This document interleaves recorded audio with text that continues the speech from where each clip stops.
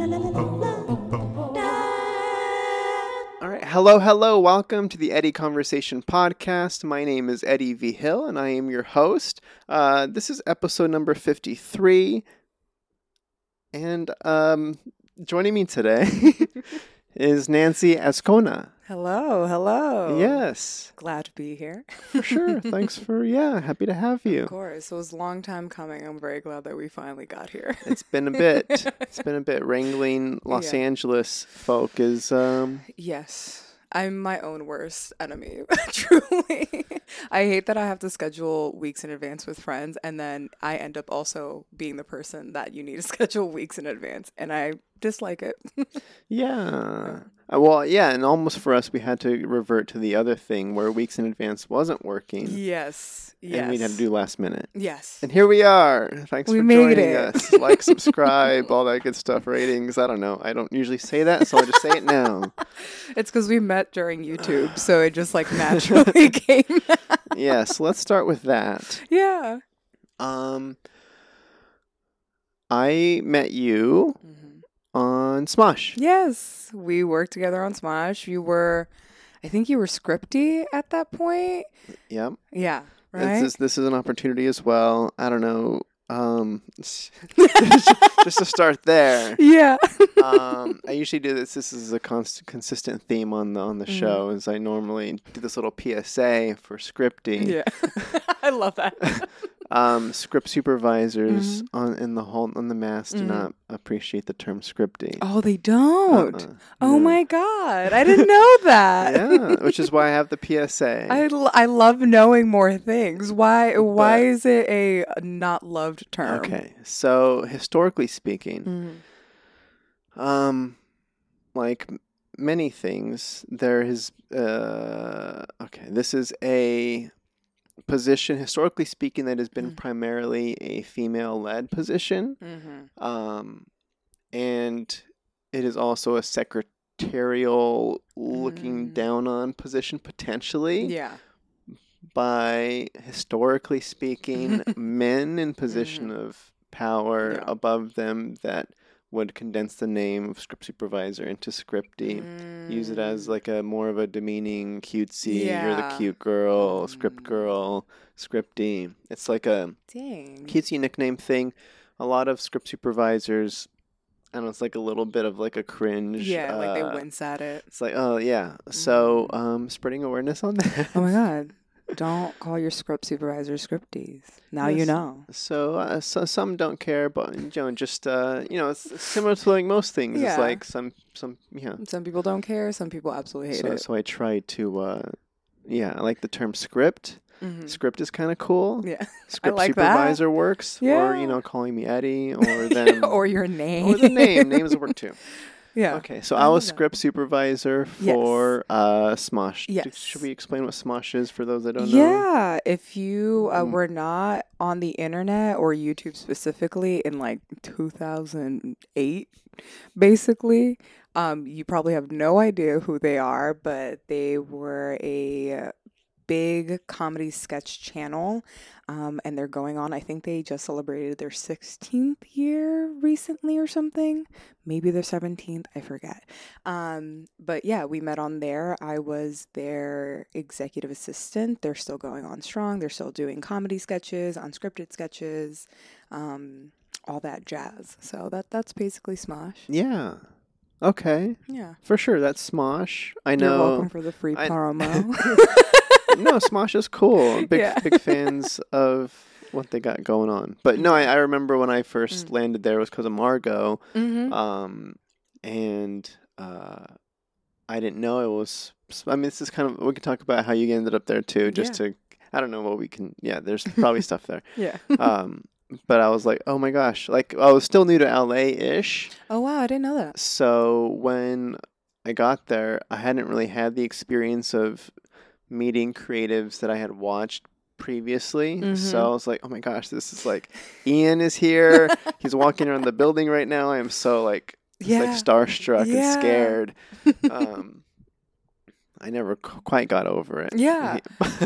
Fair enough. Sometimes we had like really great guests come in sometimes for just like try not to laugh and whatnot. And I'd be like, oh, like Macaulay Culkin came in. I was like, holy shit, I was in the same room as Macaulay Culkin. And I'm not someone that like gets starstruck very often. And I think that's what made me a really great production person in this industry, because like I didn't genuinely care who you were. I just wanted to get the job done. But Macaulay Culkin is Exactly. But that one, wow, he had bunny ears. It was great. well, it's just funny because he's like such a random, like you wouldn't expect that to be it's like Shia LaBeouf's here or whatever. Oh my God, I think I would die. Yeah. Okay, so we'll firstly talk about our overlap in the production world, because you we're currently in January of 2022. If my timeline is correct, back in August of last year, you said goodbye to production. I did. Before we get into that, or I don't know, I'm trying to figure out how to best talk about your experience in production. Let's just say at Smosh Plus, or every in general, and then why getting out. So you're still out, right? You haven't jumped back in? I'm still out. I kind of put myself out there to do weekend gigs just because my life has become so lovely and stable that I'm like, oh, I can take on projects again, which was not the case when I was in production. Bandwidth, yeah, I got the bandwidth back. But before Smosh, I was in reality TV and live TV, and that's kind of how I started. I started with like House Hunters and NBC Telemundo doing like their live events, the parade, and I got to do like, what was it, the Met Gala, and then I also got to do New Year's Eve event. I was there when Mariah Carey had her amazing little tiny fire, if anyone knows what that is, but Mariah Carey was great. Loved that experience. But yeah, that's how I kind of got it started. And in what capacities for those? I was assisting. So NBC, I was a producer's assistant, and then House Hunters, I was a PA. And then eventually found my way to the corporate world and doing a 9 to 5 as a receptionist, still in reality TV. And then like 2 months in, got promoted to be a development coordinator. So that's when I moved to LA. I moved to LA in 2017.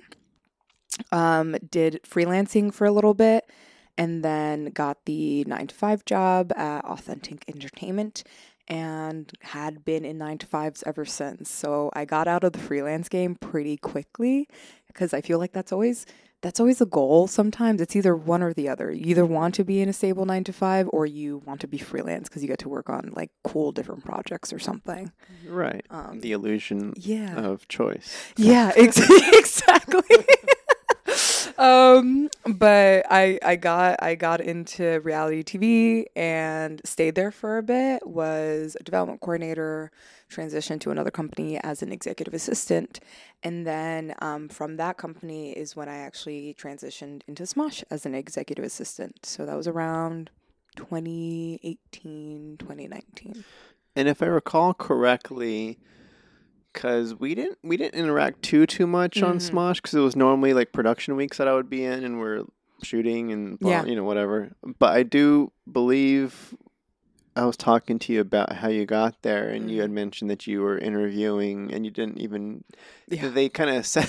It's not like it wasn't like a prank or anything, but it was like I did kind of get pranked. Okay, you wanna tell the story? Yeah, that's okay. So there is a Facebook page on Facebook called Awesome Assistants, and it's kind of how assistants gather like information for each other and also post jobs for each other. So I was on there, and one of the assistants from Mythical Side had posted that they were looking for an EA, and at that point I was looking for a job too. And I said, fuck it, let me apply, let me see if I can do this. And they had posed it as if it was going to be for Mythical Entertainment.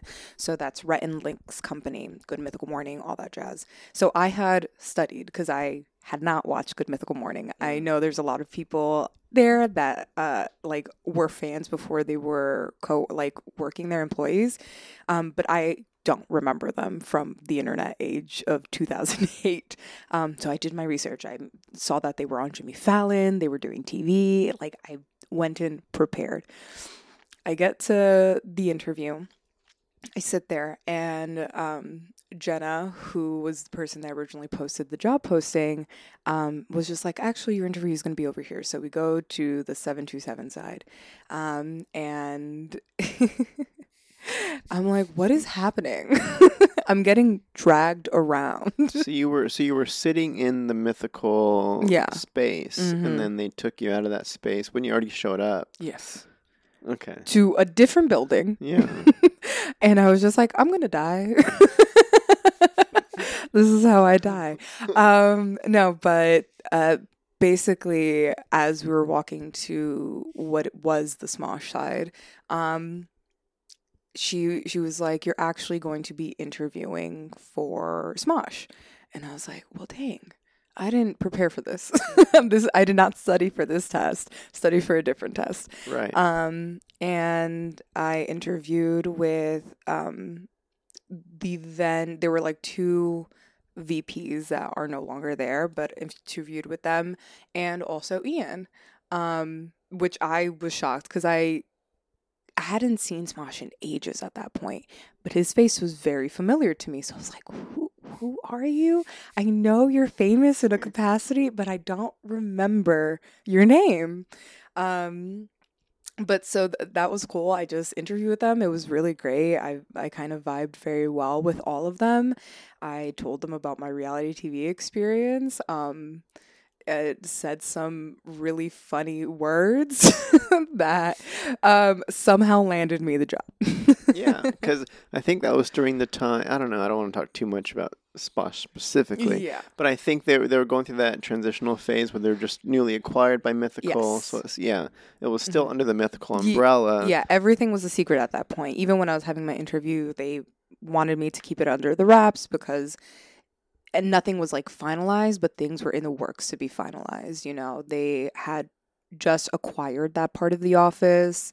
They were getting employees at that point. They were like staffing up at that point, basically. So nothing was final. And it wasn't until I think a month in that I was actually working with them that they made the announcement. So, yeah. Cool. Okay, so you got pranked. You got the job anyway. Got pranked and got the job. Awesome. Okay, yeah, and you were there for 2 years. 2 years, maybe 2 years and like change. Yeah. Okay. Where do you want to go from that? Is there stuff there? Because I know you worked there in different capacities as well. I believe Margot left during your thing, and you kind of took her over her position. Is that kind of how it worked? I basically.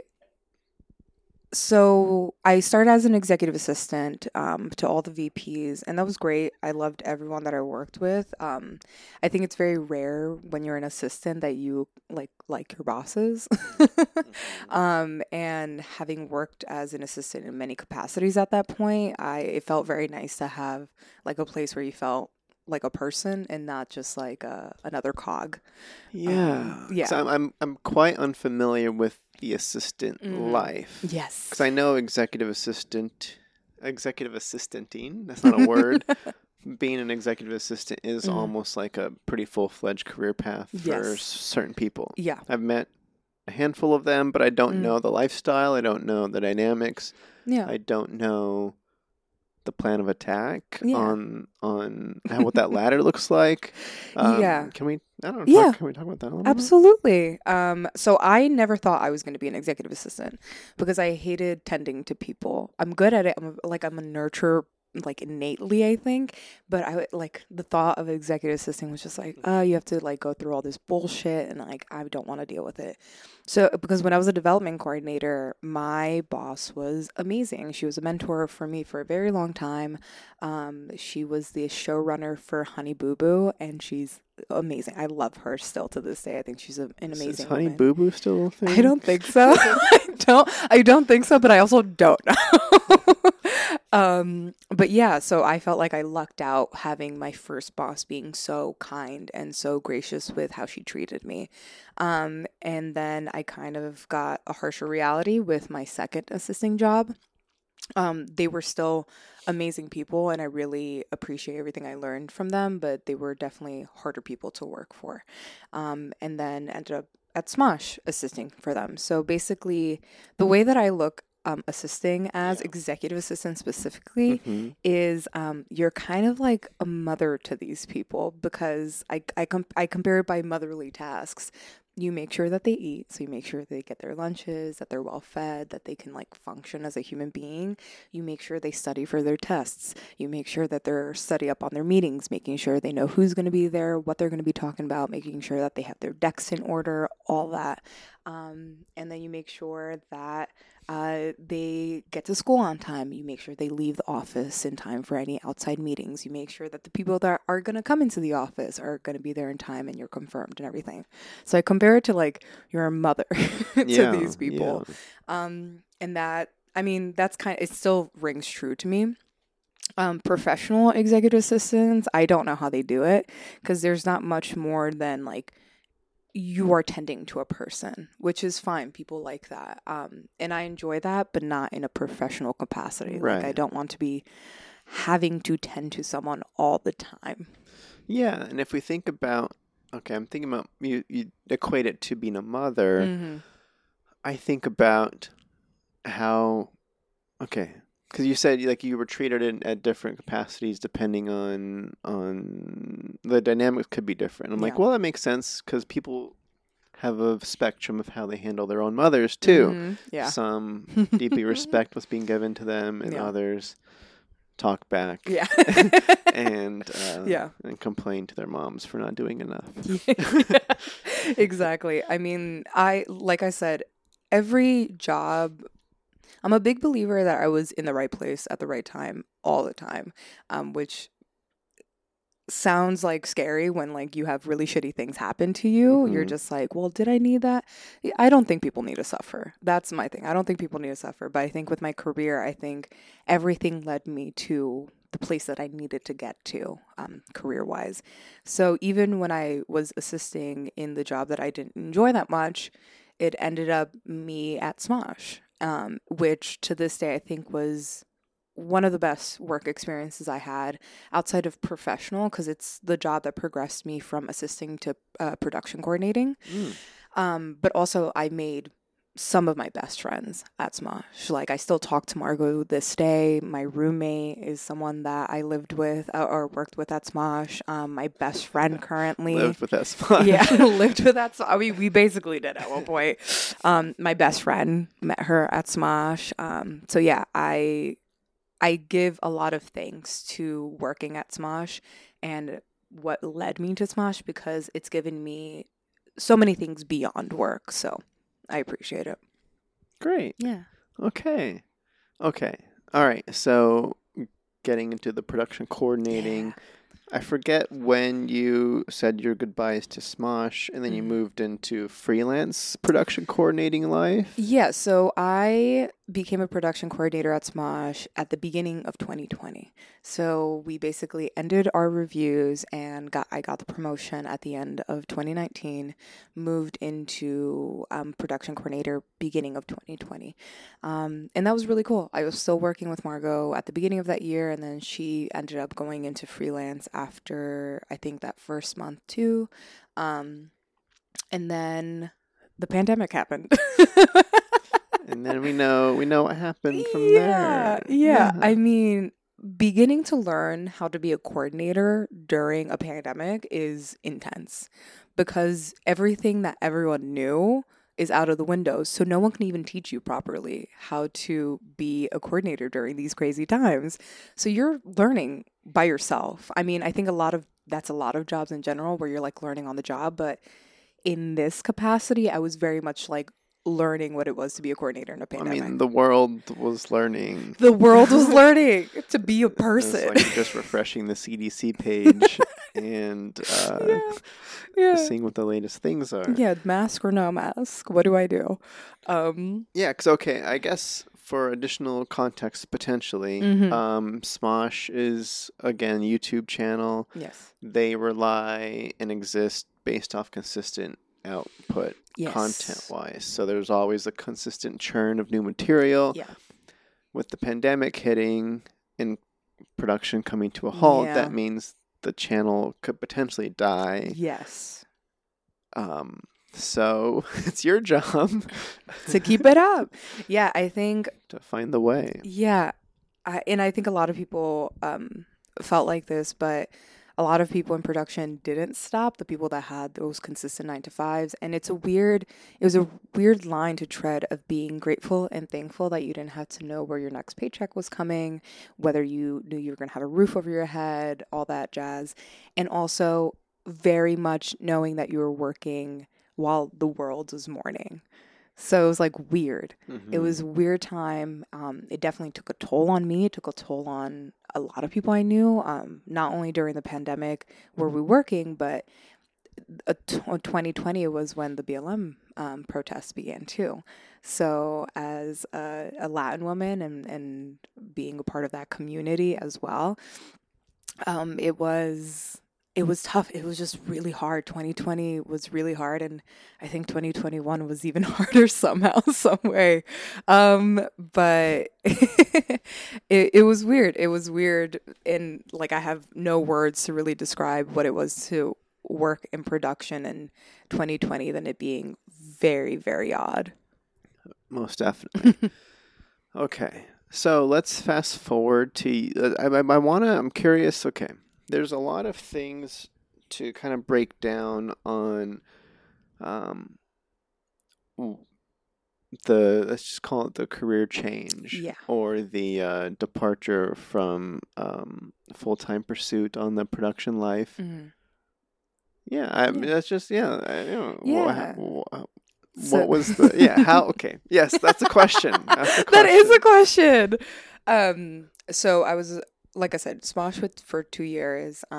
When 2021 began, I was just pursuing other production opportunities. I felt like I wasn't going to grow the way that I wanted to at Smosh, which is fine. That's completely fine. But I wanted to keep progressing my career, and I knew that either I was going to wait for that at Smosh or I was going to continue. And I'm an impatient person. Sure. So I was like, let me just seek. And I actually ended up seeing one of my, the first person that I actually worked with out here in LA at Authentic Entertainment had posted a job posting for a production coordinator at Sawhorse, which is a more commercial branded company. I did a ton of commercial and live Zoom events through there, and it was really cool. But I saw that posting, and I had just contacted my friend at the time and said, hey, I'm interested. And she was like, oh my God, yes, I would love you here. I didn't know you were looking. And I was like, I didn't know I was looking either. Yeah. But yeah, so basically at the end of January, I left Smosh and entered Sawhorse. And that was also a really cool, great learning opportunity because it was commercial. So I was kind of starting where I began with live television, with the fast pacedness of it all. But it was, again, a lot. It was I was still working during the pandemic as a production coordinator. Things were still very uncertain at that time. When I had transitioned, vaccines weren't even being doled out just yet.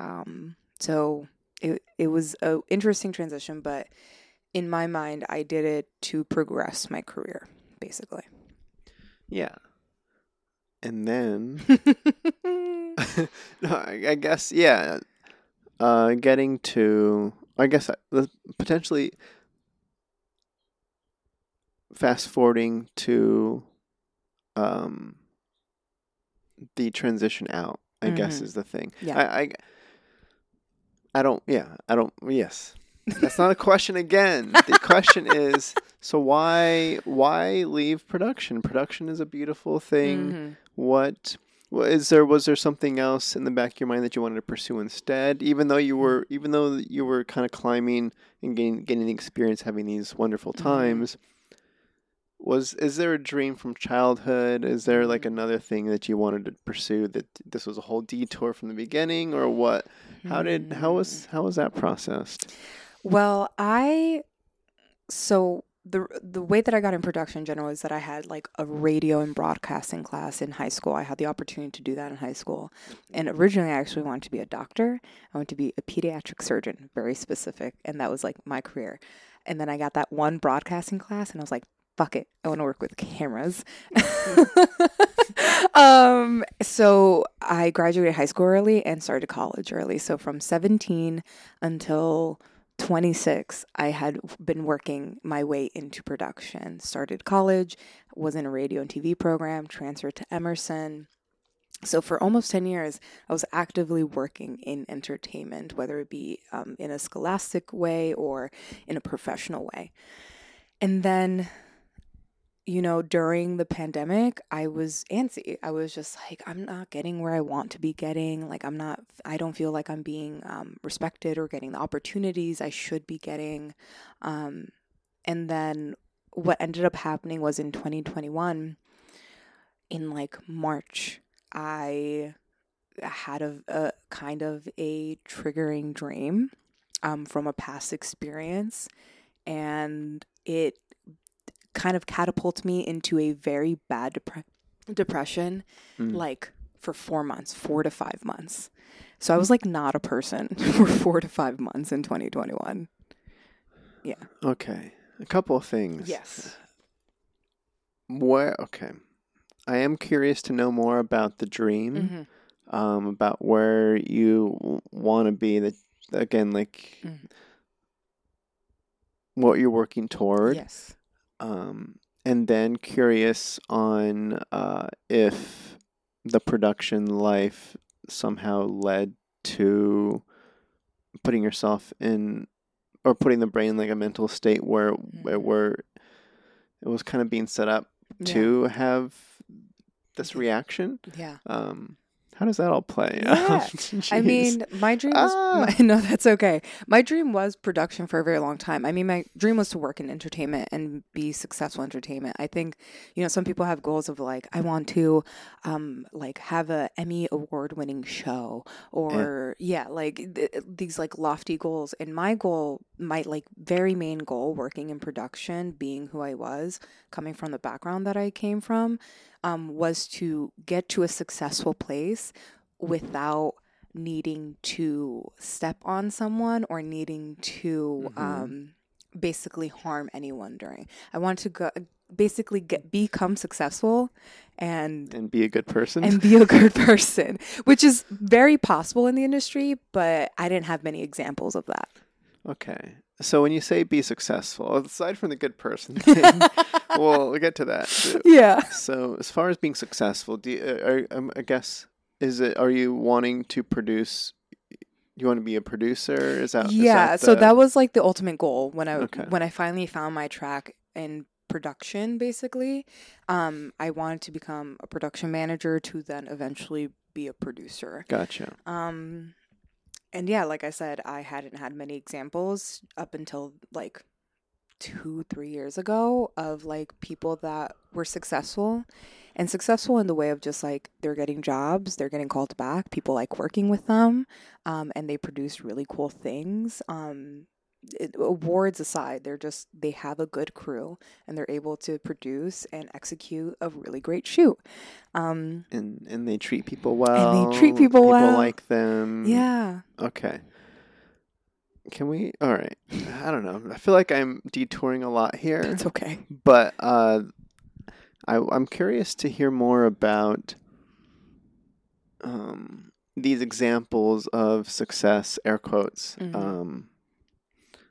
I don't know why it's I'm air quoting that. I guess success is different for everyone, right? I guess air quote success because they're doing it in a way of maybe they're not being nice and they're not being kind or whatever. So I'm like, is that is that the thing? Yeah. Prior to meeting those people that were actually like, what would you call it? The ones that influence you in a way, not a mentor, but like kind of mentor-y, right? Positive influences. Like when you're a kid, you look up to athletes. What's that thing called? Like you, when you're a kid, you're like, I look up to. So there's a word I'm looking for. There's a specific. It's not coming to me either. Forget it. So the point is, you have examples of people in power that potentially assisting for or in that sphere. How come there weren't examples of nice people. I don't know. How does that work? What's based on your experience, I suppose? Well, I had one, again, there wasn't many examples of people that looked like me. So I didn't have many like brown women, queer women to like look up to be in this specific world of production. I saw women, I saw a ton of, but I never saw women that looked like me. So that was like a big main thing where I'm just like, you can come from like a first gen background and you can be successful and get to the places you want to. I don't know why there weren't examples. I think reality TV is a monster in itself. If you've ever worked in unscripted, it's kind of all a political chess game. Like the background of it feels very chess gamey. Like every move is done for a reason. There's so many conversations that, lead to the decisions that are made. And sometimes they're not the most savory decisions. And I think that's why some people either hate reality TV because they're just like, it's dumb and it's all fake, which like some of it is fake, but some of those conversations are very real and they get there for a very, very real reason. And I think working reality TV definitely, you either love it or hate working in it. Like it provides jobs. Reality TV, I could have stayed in reality TV and really continued my career there because it's so easy to work in reality TV. There's just an abundance of jobs in reality TV. But again, not the most savory decisions are made, whether it be for the show or behind the show or anything. And not to get into like what my experience was like transitioning out of reality TV too much, but basically I was let go because of a management change. And I thought I was a really great worker at least. And instead of my other coworkers and higher ups helping me probably find a job to like, because I don't have a trust fund. Like I didn't have savings. I was Sure. like I definitely was living paycheck to paycheck. So I was just like, I need a job.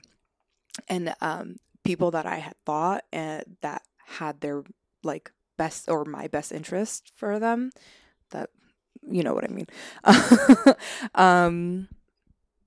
ended up just like not caring about me at all.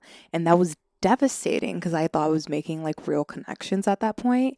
And I was basically told like, no, figure it out. And instead, and not, no like ill will against this person, but instead of trying to find me a job to stay there, they ended up like promoting my PA, who ended up just happening to be like a white guy. So I was just like, oh, okay. I don't know how they like let go of the two like brown women at the company and promoted like two executive assistants that just happened to be brown women, and it promoted this like white guy. A couple of straight white dudes. Sure. So I was just like, oh, I don't know how to feel about this. I did feel hurt. I felt very hurt. So that's like a personal experience in reality TV that kind of led me to have like a sour taste in my mouth about how people were treated in the industry. Yeah. I guess, okay, the reason I guess I'm digging into that specific thing is because like I'm in the creative space, of course, as well. And I don't know about how producing technically it plays in my dreamscape. I normally, because my dream is directing. Yeah. And for instance, I write stuff so I can direct the thing. So I have something to direct, and I'll produce stuff so that way I put myself in a position to direct the thing. But like I produce a lot. And I know I've had the criticisms as well where like, Eddie, you're too nice of a guy. You're not going to make it in this industry. You're not going to get to the next level because like you just treat people too nice. You care too much. You're not going to like, it's almost like as a half joke kind of thing. And I'm like, no, I'm here to do what you're saying you thought you were doing in terms of like on the receiving end of it. Yeah.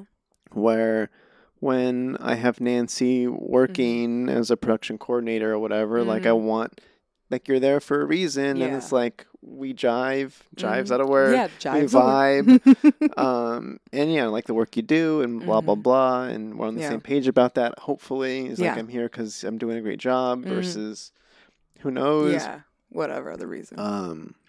So then I'm like, how? I don't know, because I'm in the same thing. It's like I'm here to be kind and empathetic and care about those that are being collaborators in that the whole process of making this stuff. So I'm just like, wait, do I have to be mean? What? Give me examples of how I can be to elevate. I'm just kidding. Yeah, No. well, that's my thing as like, as someone that knew that like a lot of places, especially in entertainment, wasn't built for people like me, people that didn't have connections and didn't like, just do whatever they needed to do to get to the places. Like, I hated the traditional networking, right? Like, hey, like schmooze up to this one dude that could potentially get you a job in like, I don't know, 5 months or like 5 years. I never called people for. Oh, that's like the assistant executive life? Is that what you're saying? Well, yeah, there's that. And then like, I think in school, they were just like network, like just reach out to that person, which I think you should reach out to people for mentorship and like maybe advice and everything. I don't think there's anything wrong with that. But I think what I was seeing amongst my peers was that they were kind of just keeping people in their close circles for an opportunity as opposed to friendship, which sucked. And I didn't really associate with those people very closely. And people that I did end up doing shoots with were my actual friends. And like you said, because we vibed so well, we had such successful shoots and it was fun to be on set because you always hear this, but you're not brain surgeons when you're entertainment. You're making something. It should be fun, instead of like, I'm pulling my hair out at hour 16. Right. Yeah. Yeah. I had a thought in there. I forgot what it was. That's okay. But yeah, I think there's a difference of being kind to your crew members. Oh, I remember what it is. There you go. Go ahead. I was just killing time. Before I forget, no, thank you. I was going to say that you can kind of smell out the inauthenticity. Absolutely. I don't know if that's a skill that's learned or if it's just like innate, or if it's just being aware of it and looking for it. 'Cause if you're in the wrong mind space of I'm a creative that's going somewhere and people want to work with me and I'm awesome and I'm just going to also just be using people. Like if you're in that kind of negative energy mind space, is kind of how I'll describe it. Yeah. I feel like you're probably not going to catch on to other people in that same vein where you kind of just link up to each other and use each other and you're like, yeah, it's great. It's like we're both doing the same thing. We're just stepping on each other to get to the next stop versus lifting each other up. Yeah. But yeah, no, I can definitely feel a difference in interactions between people that I'm like, wait, are you like you can it's I think if you have to be very comfortable in yourself and like you real with yourself, I think to have that intuition to be like, there's something off here. And like I do that with just like people that I interact with sometimes, and I just tell like my best friend, I'm like, there was something off there. I don't like it. And she was just like, what? It's been like 2 seconds. And I'm like, I don't know. I just like didn't feel great. And then I have another friend, Jesse, who I've like done that with a few times where I'm like, Jesse, I didn't really care for that person. Or like, I don't know. I don't really care for those conversations. And he'll tell me like a couple months later, like, yeah, you were kind of right about that. How did you know? I was like, oh, I just felt it. I don't know. I mean, it's like little tiny things. Like if it's an in-person interaction, like just the classic little eye contact, or you're talking at me but not to me, or you're not actually answering the question. I don't know, just little things. But okay, all right. I forget where we were. In the timeline of things. I just transitioned out of Smosh into Sawhorse, but still wasn't loving what I was doing. And then the depression hit. Yeah. So depression comes, and that eventually leads to you diagnose. I mean, there's tons of diagnosis work I'm sure you're doing during that time. which eventually led to your August announcement of leaving. Parting. So, I don't know. I don't know where to go from there. I think it's intense when you work for something for 10 years and then you're just like, hey, I'm not going to do this anymore. And I actually have no idea what I'm going to do next. Okay. So I do kind of know. Yeah. Let me pinpoint a couple of things that you mentioned in your initial post. Okay. Yeah. Let's talk about hustle mentality. Oh, yeah. Yeah. So that was something you specifically called out. That was potentially, highly likely, a thing that was bad. Jeez, Yes. Eddie, use words, man. I just gave up there. That's okay. But yeah, basically, I think growing up, I was just like, you have to work hard. You have to work hard. My mom, like I said, being an immigrant, came here and worked her ass off. And kind of, my mom didn't want me to work nearly as hard as she did because she works still to this day incredibly hard. But she knew that I needed to work. But I saw the only example I had of working hard was my mom. So I was like, work equally as hard in a different like world, but work as hard. So I think you, in that way, and I think our society too, we're just told to like, if you work super hard, you will get to where you need to. And that's not true always. Like, and I think entertainment is actually a really great example of that, of just like, sometimes it really is just good timing. Like you just meet the right person at the right time and you gain the success that you might. Luck Yeah, is a part. luck is a plays in it. So yeah, I think having that like mentality of work, one was incredibly detrimental to my mental health, where I'm just like, I'm working, but I'm seeing no results, or like I'm trying my hardest and I'm putting myself out there and I'm working with the people that I want to, but I'm not progressing in the way that I think I should. Yeah, can you talk about the hours too? Yeah. I mean, production is usually, especially if you're on shoots, minimum a 12-hour day. And when you're in the office prepping, easily a 10-hour day. So your weeks are, every day is between a 10 to 12-hour day. And that does not include wrap, as you know. So really it's anywhere between a 10 to 14 to 16-hour day, depending whether you're traveling, you're wrapping yourself. And like, I'm never going to usually let my crew just wrap by themselves. Like I think that's a big part of production, where you're just like, you can sit back because technically you don't have to help if you're like a coordinator or a manager, because you have your PAs and your crew to do that. But it feels a little nasty to like just watch your crew load this truck up after like everyone was here at the same amount working probably just as hard. So I would help wrap up and put things in trucks whenever I could too. So yeah, it was just really long days. And I'm a creative person outside of my 9 to 5. So production isn't the most creative job on sets. It's a lot of logistics. You're making sure that things are being executed correctly.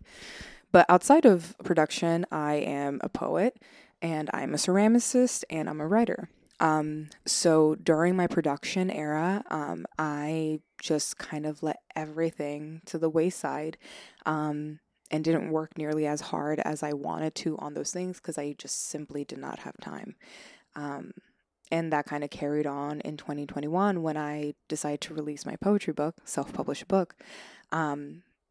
When I was at Smosh, I had a plan as to how I was going to take time and release the book and everything. But then I got a new job and that plan went out of the window, and it was incredibly difficult to self-publish that book. But you did. But I did it. It's there. Congratulations. Thank you. We'll have links to that. Yeah. Yes. What's it called? It's called Corazón de Seda, or in English, Silk Heart. Wonderful. Yeah. Okay, so long hours, and then you kind of mentioned the grind of putting a lot of work in and not seeing the results, or the growth. I mean, you also did kind of half joke about the impatience. Yeah, I'm very impatient. So I know half of it was me, but half of it was just like, why am I still in this like PA feeling position? Because I mean that's something that I've heard from or that I've wondered about the executive assistant kind of stuff too. Because I just cleared 3 years of LA living, and I know when I first moved here and I was making my first movie and stuff, and I was trying to get help, producer help and stuff, and I talked to people that were wanting to elevate to the producer level, but at the time were working as executive assistants or producer assistants, showrunner assistants, that kind of thing. And they had like mentioned that they'd been there for like 3, 4, 5 years, and I'm like, how? Like, I've been here for 3 months and I'm producing my first feature. How are you? Like, so I get the. I mean, I'm impatient. Well, plus I'm old too. I moved here old, and I started late. You started. That's no. I get that. I don't understand it either because I've being an EA. I'm not old. I was just like, I don't think you're old, but you claim your titles. It's just no, but I had worked with executive assistants too that were assisting for 3, 4, 5, 10 years, and I'm like, and I would have assistants come to me being like, oh, I want to do this. I want to be like a post supervisor, or I want to be a producer, or I want to be a showrunner. And I'm like, I think the other thing is that when you're in those EA positions, especially depending on who you're assisting, I think you have this secret promise that if you just stay with them long enough, that they're going to help you break into what you want. Which is either unspoken or spoken, because I know a lot of people that have spoken that with their like CEO or VP or whatever, and they're kind of given empty promises of just like, yeah, we'll get you to that position. I've heard that it doesn't happen for them. Because like I've talked to people that are in a showrunner's assistant, where the previous assistant is now in the writer's room. Or like it's like there's the direct like that. There's proven right in front of me that person was in my position, so therefore I should be getting the same thing essentially at some point, right? And it doesn't happen. It does happen sometimes. I think it really depends on your relationship with said supervisor.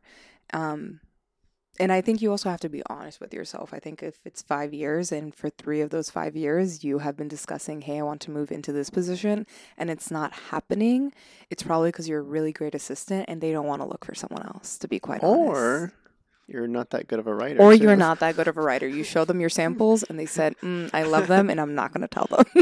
Yeah, it's tough. Yeah. Well, if you have a good supervisor, you're going to have someone that's going to... I think there is a fine line of being an asshole and just being mean with someone's criticism and being honest and being like, hey, this could be better and you're just not there yet. I've had those conversations with myself too. With yourself? With like people with me. I mean, with myself also, like I'm very mean to myself when it comes to my work, but people have sat with me being like, it could be better. Yeah, that's something I wish... It's hard. Those conversations are difficult. Oh, absolutely. I kind of wish they happened more often. They need to. Absolutely. Because I think about like directing too. It's hard to, again, if you're like, let's just say in the limited circumstances that I have had where I'm a producer, director, and I'm bringing on crew. Yeah. Nobody's going to come up to me and be like, yeah, hey, can you do this better? Hey, that thing, you could communicate a little bit. So, I mean, ideally... They do I mean, that? you have a rock star AD. That's who you have. Like your right hand man, your AD is someone that I think can easily be like, hey, what are you doing? Yeah, and I see it on set a lot where that doesn't happen. But so I thought I was going to be an AD. Like my beginning career things, I thought I was going to be an AD because that's what I was doing in live television, and I really liked it. And I've worked with friends closely where I'm just like, hey, your gaffer is on one, and you need to get them together because I'm not dealing with it anymore. Yeah. I'm very comfortable. Like I'm very comfortable with being like, hey, I'm not trying to step over your toes, but what's happening here? It's like a teaching moment potentially. Yeah, yeah. And I mean, it depends on how you take it. I think I've had very interesting interactions with directors as an AD where I'm just like, oh, you don't want to hear it. You don't want to hear it. So I'm just not gonna, I'm gonna stay away from it. And then I've had other interactions with directors where they respect me as their AD and they're just like, oh, okay. I didn't see it like that. I'm like, Yeah. okay, cool. Do you have an example of a scenario? Oh yeah. Can I hear one?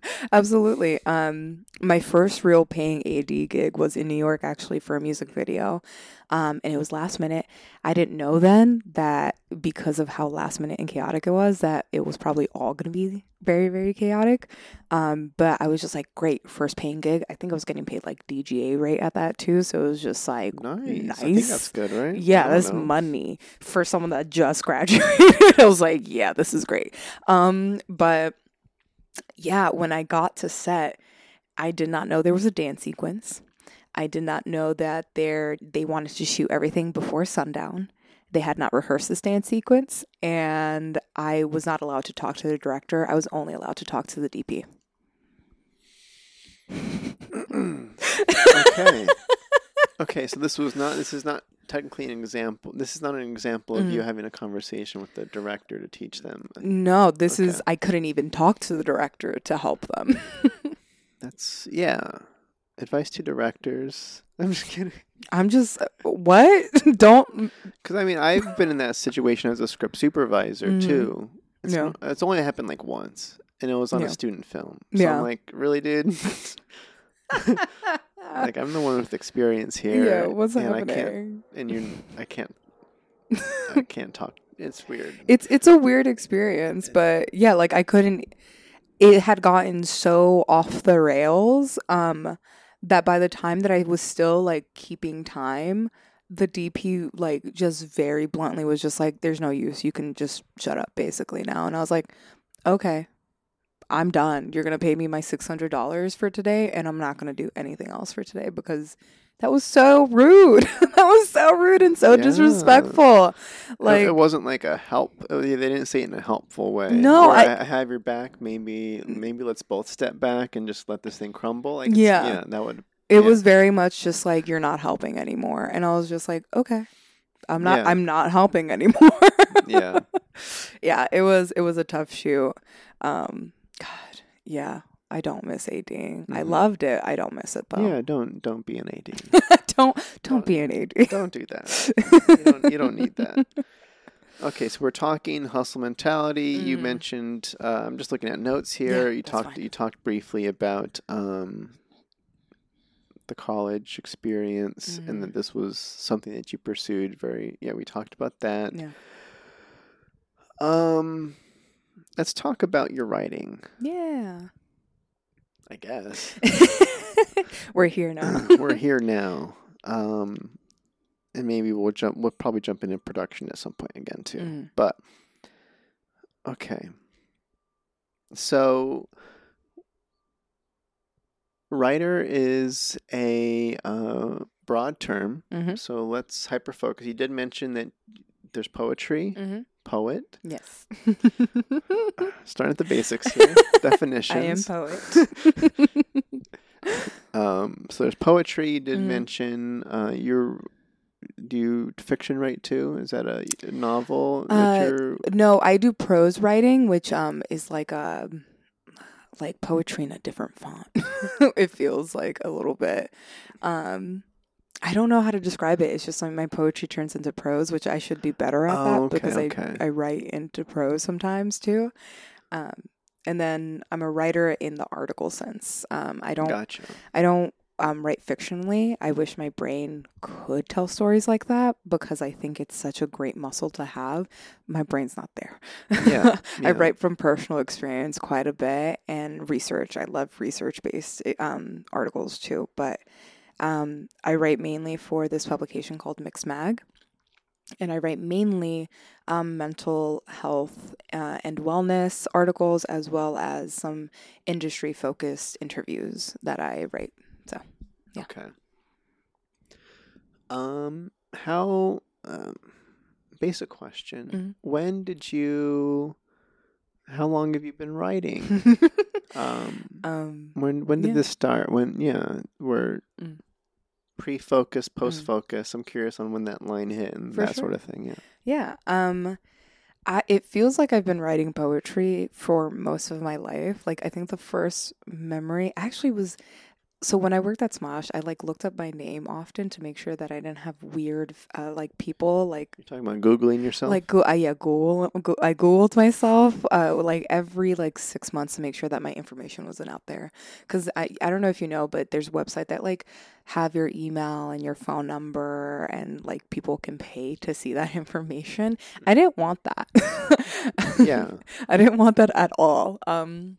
So I would Google myself like every 6 months to make sure that there wasn't a new website that had my information that people could buy. So in one of these Googles, I researched my name and I saw that there was a news12.com article that had my name in it. And I was like, when was I News 12? News 12 is Long Island's like news source. And I was like, what did I do for News 12? It was like when I was in 7th grade, I had written a piece that was like on this like local news website. So I guess my first memory of me writing is from this news article. And you're not from Long Island. I am from Long Island. Okay. Yeah. I was like, wait, are you from LA? And it was somehow picked up in Long Island? No. Gotcha, I'm born and raised on Long Island, and yeah, so it was just interesting to see that I had this like article that I don't even remember like speaking about. Okay, that's interesting. Yeah. So for all you know, it's real. Yeah, it exists. But yeah, I have been writing as long as I can remember. Poetry specifically, I think I remember I started writing at like 12. Mm-hmm. But I didn't start seriously writing poetry, like actually learning the craft and like experimenting with it until I was in college in 2015. That's when I started like looking at spoken word a little bit more seriously and really fell in love with it quite a bit. And that's when I like decided that I wanted to write poetry seriously in like 2015. Did you have you explored the spoken word? I have. Great. How was that?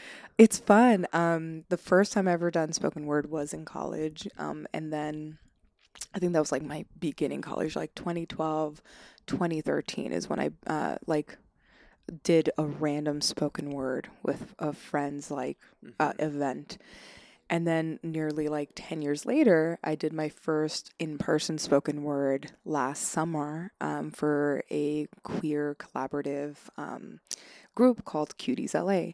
They had something called Queer Poetry at Sunset, and it was at this beautiful location. And I performed my first time in person then.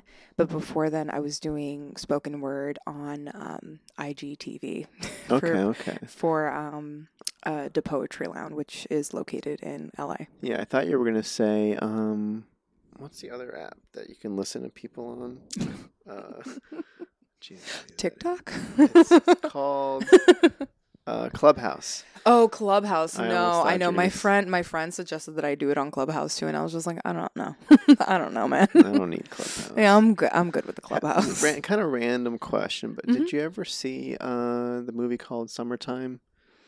No. I had a poet on the podcast before. His name's Nice. Tyrus Winter. Nice. Shout out to that episode. Shout out to Tyrus. But he was a part of this movie called Summertime, and it was kind of like an indie, I think a Sundance Darling kind of thing, and they highlighted a bunch of LA spoken word artists.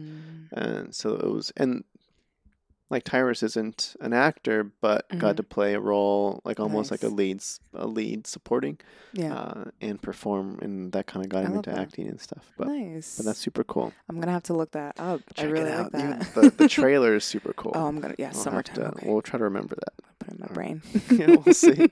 Okay. So you mentioned you kind of come mostly from you write from experience.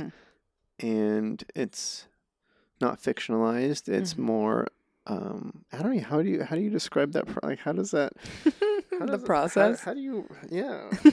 What is it? Okay. This is super basic, lame question. That's fine. What do people often misunderstand about poetry and what you're actually doing and what you're putting in this in your book or otherwise, where there's this confusion of like an expectation of what they're gonna get versus the thing that you're actually doing? Yeah. I think I've had a few people who very much love me and support me. So the reason that they either hear my poetry or read my poetry is because they love and support me. But in turn, tell me that they really enjoy my poetry because it feels different to what they expected poetry to be. And I think what I gathered from a few people's responses of what they expect poetry to be is like Shakespearean type of like deal where it's like very flowery with language, and you have to dissect what blue means in this poem and yada, like it's way too heavy with metaphors. Yeah. And the way that I write poems, they have flowery language because I think in general, like innately, if you're a poet, you're gonna spice it up a little bit with language. But I feel like I leave less room for interpretation in my poems of just like you can take it the way that you want to, however it relates to your life. Absolutely, that can mean it. But I'm not, blue doesn't usually mean anything unless I say like blue means something. It might be a little rudimentary, but yeah, I think sometimes poetry feels scary because it feels like you have to analyze every single part of poetry. And I have a poetry workshop that I join every Friday. And when we're analyzing poems, a lot of it is just like, I really like that they made this comparison from life to death, and that's it. Or I just really love that they used this word to describe their brother. I think it's very sweet and very kind, and it shows love for their sibling. So yeah, it's less scary when you approach it in a less analytical way. I think a lot of people look at poetry being like, I have to analyze every single piece of this. Yeah. I mean, not really. You can. Yeah. Okay. So it almost feels to me like it's a because I know I've read some of your work. Thank you. It feels like the skill involved is, I think, like most creative medium is like the objective is to put what's up in the brain onto the page. Mm-hmm. And however that comes out is the way it comes out. And Absolutely. if people receive it, like people, the interpretation is up to them. flexible. Yeah. I don't know. Yeah. I mean, I think the reason I love poetry is that it can be anything. Like, I know a lot of people love Ruby Carr's poems because they're digestible. They're digestible, small pieces. I don't love Ruby Carr's works because of how small and digestible it is, but that's not saying that it's not good. It's just not for me, Sure. right? What I do appreciate from Ruby Carr's poem is that it gets people to read poetry and like be a little bit more interested in poetry, even if it's small and digestible. She still has great works out there. They're a little bit more lengthy, a little bit more meaty in her subject. Not all poetry is roses are red, violets are blue. Mm-hmm. A lot of poems that I enjoy take a subject and describe every part of it in detail. I think that's what I love about some poets that I follow, like Terrence Hayes is one of my favorite poets out there. And what he does really well is that he might take this one subject, let's say he has a book called like Poetry for American Sonnets or something like that.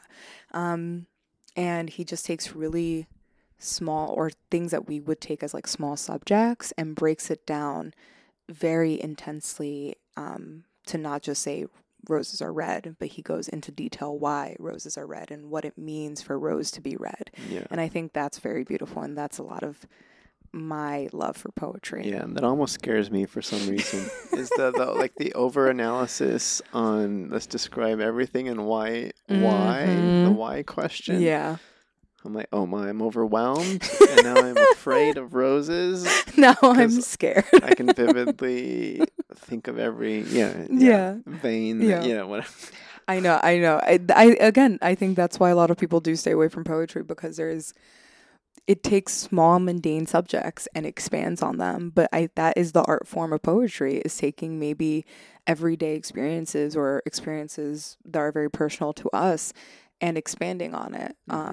And I mean, like, fiction is very much that too. I think you take a subject and you expand on it in a novel. Yeah. I mean, I do think that there is an expectation when reading poetry where I'm like, you kind of go in reading knowing you're going to get broken down and knowing there's going to be a lot of introspective. Yeah. Like, it's just like, it feels, I imagine it could feel like work. It's like, it's just. Yeah, absolutely. Like you said, it's so, for the example that you brought up, like, it's so condensed as a piece and it takes so much energy to break this thing. You're just like, it's like, what poem I'm picking up today, because there goes my day. Yeah, no, I completely agree. When I was editing my book, it was between me and a friend of mine that basically like volunteered to edit my book, who I appreciate a ton.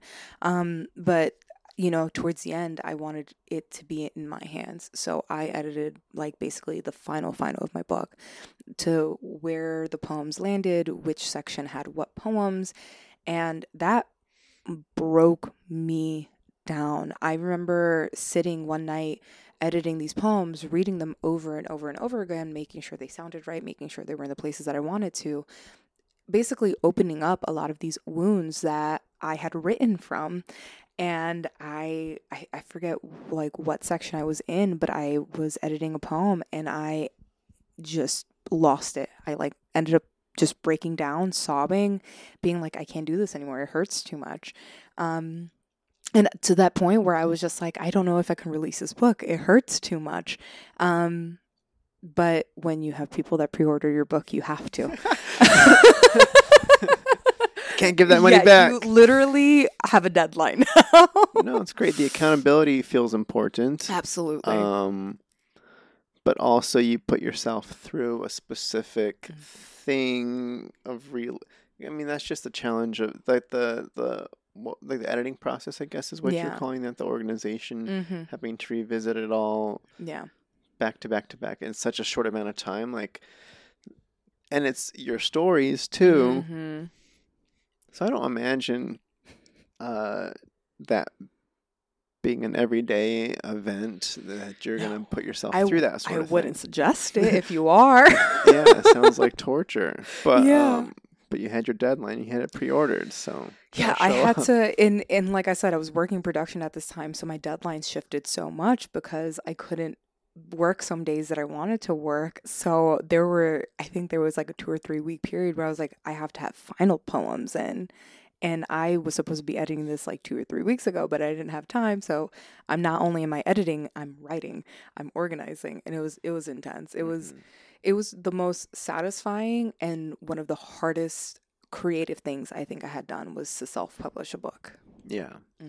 So what can you tell us about the actual book in terms of the number of poems included over the span of the writing, how it's chunked out? Like, how did you go about all of that? How does that play? So I had a manuscript in mind for a different book called Pillow Talk.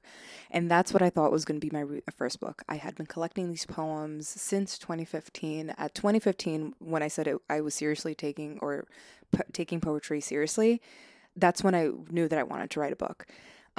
So I had a manuscript that had been gathering poems since 2015, and I had been adding to that ever since. And I didn't really pay much time or attention to it. I was just like, I'm just going to keep adding poems that I want to be in this book in here.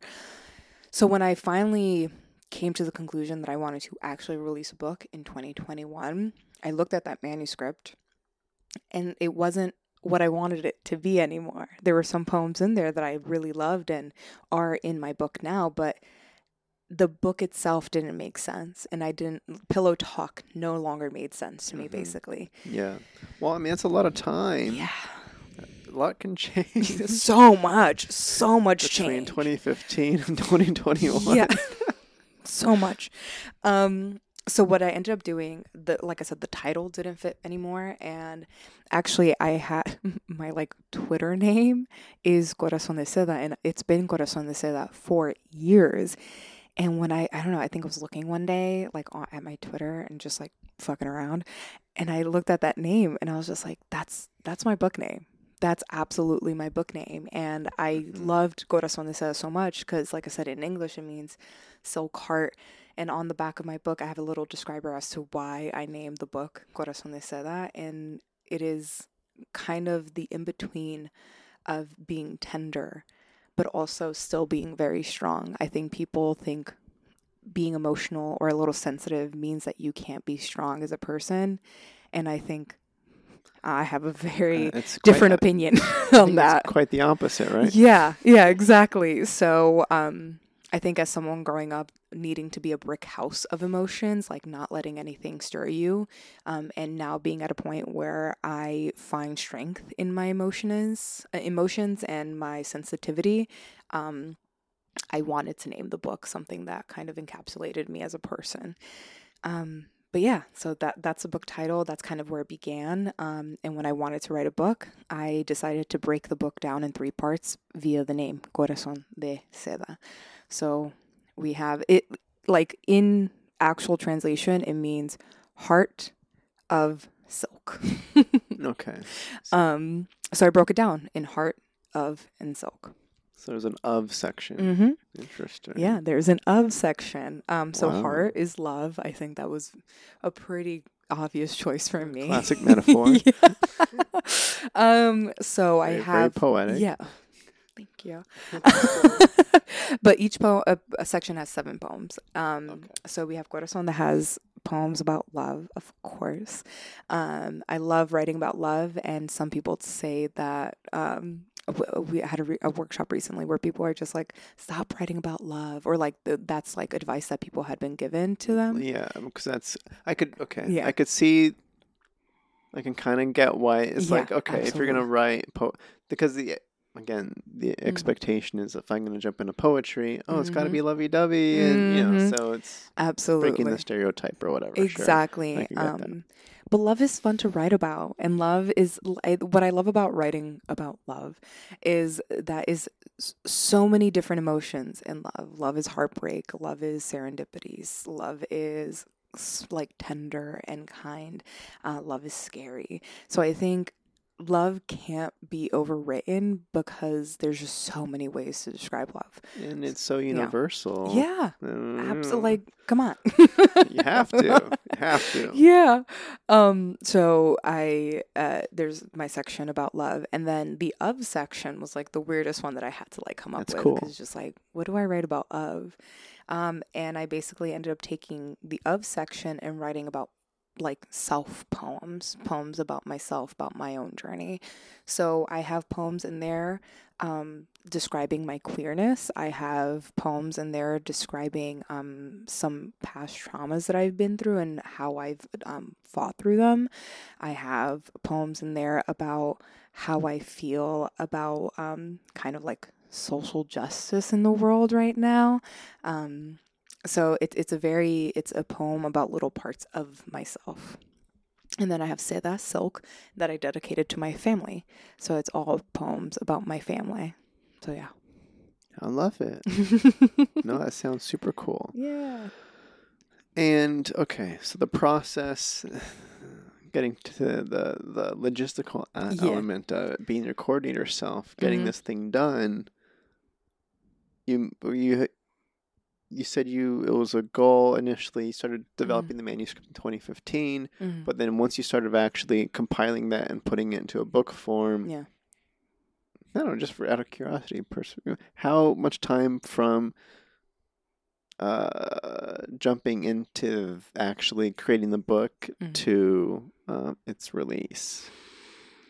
I decided fall-ish of 2020 that I wanted to release this book. So the ideation of the book started in like fall of 2020. Not only did I start looking at my poems till winter of 2020, and I released the book spring of 2021. Dang, that's a pretty quick turnaround. Tight deadline. That's fast. I was expecting a year at least. No, I mean, I specifically wanted to release this book on my 26th birthday. Okay. Because it felt like a good deadline for me, and it felt like a good kind of like, I don't know how to describe it, but it was like a marker. 100%. Yeah. So I felt like I needed to release it by my birthday, which I did, and that's why the deadline was so tight. April seems so far away in the beginning of the year until it's 4 months in and you're in April. Yeah, that time could fly. Yeah. No, that makes perfect sense to me because I can bring it back to me really quick. Absolutely. I was thinking about how, again, when I first moved to Los Angeles, I was 29, and the first year goal was to make my first movie. Yeah. So it was important to me to at least get it in the can. Yes. I knew that it'd be near impossible to shoot and edit and get it. Like, that's not going to happen, but at least I can have a movie shot and directed by the time I turned 30. There you go. So I had September of 2019 was kind of my self-imposed. And something about just the self-age of the, that's just, aside from like the New Year's recounting of the years, like the individualistic thing. So setting it as your birthday. No, very, makes it's like total sense. I accomplished this before I turned this. Got old, got old. But yeah, no, I agree. It was very personal to me, so it made sense for me to release it on a very personal date, like my birthday. Oh, that's awesome. That's awesome. Great. I'm just going through here. Absolutely. Let's see. All right. This was something I forget where I picked this up. It might have been on your Instagram, or it might have been within an article / poetry. I kind of looked at it as like articles. It feels like an article. Yeah, probably. Yeah. All right. So you had a question to yourself / readers, I guess, to think about. But it's a little bit meta, but you're asking about how have people that have read your work, do they treat you differently? Was kind of a question you're posing to yourself I'll call it, in my perspective, like I almost read it as like a ramble. It's just like a train of thought, like so at some point it's like this whole like, wait, what are people thinking about me right now? Yeah. Am I going to get treated differently? I'm being very open. I'm, that sort of stuff. Okay. So I was curious on if you actually have experience on that specific note of, let's just say, there's a before and after where you have a coworker that and then you release this stuff, and then the coworker reads it, and then there's like a different change of how you're treated, or is that a thing? I haven't picked up on it if someone has read my work and they either see me differently or think of me differently. I think the scariest thing for me, because I do write about love and my partnerships, is when I show like a partner a poem, or like a new partner poems about love. So my current partner, one of our like first dates, I had like mentioned my book about, and I just happened to have like a couple of copies in my back of my car because I was sending them to a store that wanted to sell them. So he saw the books and he's like, "Can I take one?" And I was super hesitant on it. I was just like, I mean, sure. And it at that point, it was like, one, I was nervous that I had like poems about like previous relationships in there, but also I was just like, I know that I've grown so much from even the release of this book until now. So I was just like, there's some poems in there that I know could be better, yada yada yada. And like, he didn't care. He was just like, if you don't want me to take this book, I won't. And I was like, no, you can take it. But yeah, he didn't treat me any differently. He didn't get scared away or anything after that. Yeah. Okay. Right. Okay. No, it's funny that you kind of take it back to the structuralness of the. It's like we're not reading it, analyzing your structure. We're not poets. We're not part of your workshap trying to dissect what we're just reading it. Yeah. You support me and you just want to like read things. And that, again, I love all my friends because they have really picked up poetry because I'm awesome. a poet. But yeah, I forget about that. I think I know the piece that you're talking about. I think it's like something about shadow work, like intro to shadow work or something. And I get to a point where I'm talking about vulnerability and I'm just like, well, when someone reads this, because I'm talking about how destructive I know I can be, and I'm scared about that destructive side. And then I get to one of the points where I'm just like, well, when someone reads this, me exposing myself a little bit of how like my brain works. Oh, so when someone reads this, they're going to look at me different and they're going to be like, okay, she's like crazy and she's yada, Nancy, you're fired. Yeah. Yeah. Like my job reads it. I'm screwed. No, but I thought you had it together, Nancy. Yeah. What is going on outside of work? No, but I think that's where my mind goes a lot, where I'm just like, if I expose the ugly parts of myself, because I think as someone that enjoys having control in her life and has had to learn to let that go quite a bit, I get scared when I'm just like, what happens when I am not this polished person that you fell in love with? Like, what happens there? Are you still going to stay? Are you going to leave? And I always feel like they're going to leave. And I've been proven time and time again with really close friends of mine that like, hey, we don't care if you have like bad times. We love you regardless. 100%. And I'm like, oh, okay. and then we go back and cry about that. Yeah, I'm going to absolutely sob about this. No, it's amazing. Yeah, because I think about, at the end of the day, it's the classic thing of just the being more open with thyself and putting it out there, especially in a creative, poetic, experienced wordsmith way. I'll say it is. It's very effective in. It's just the relatability factor again. Is like, I feel like everybody, in some capacity or another, can relate to the circumstances that are being described on like the overanalysis, the fear of rejection, the like, if I show who I really am, and then at the end of the day too, and this is I'm sure, or maybe, it's like you mentioned, the close friends are still here regardless of, you showing yourself solidifies your circle. Absolutely. So the more you hold yourself back,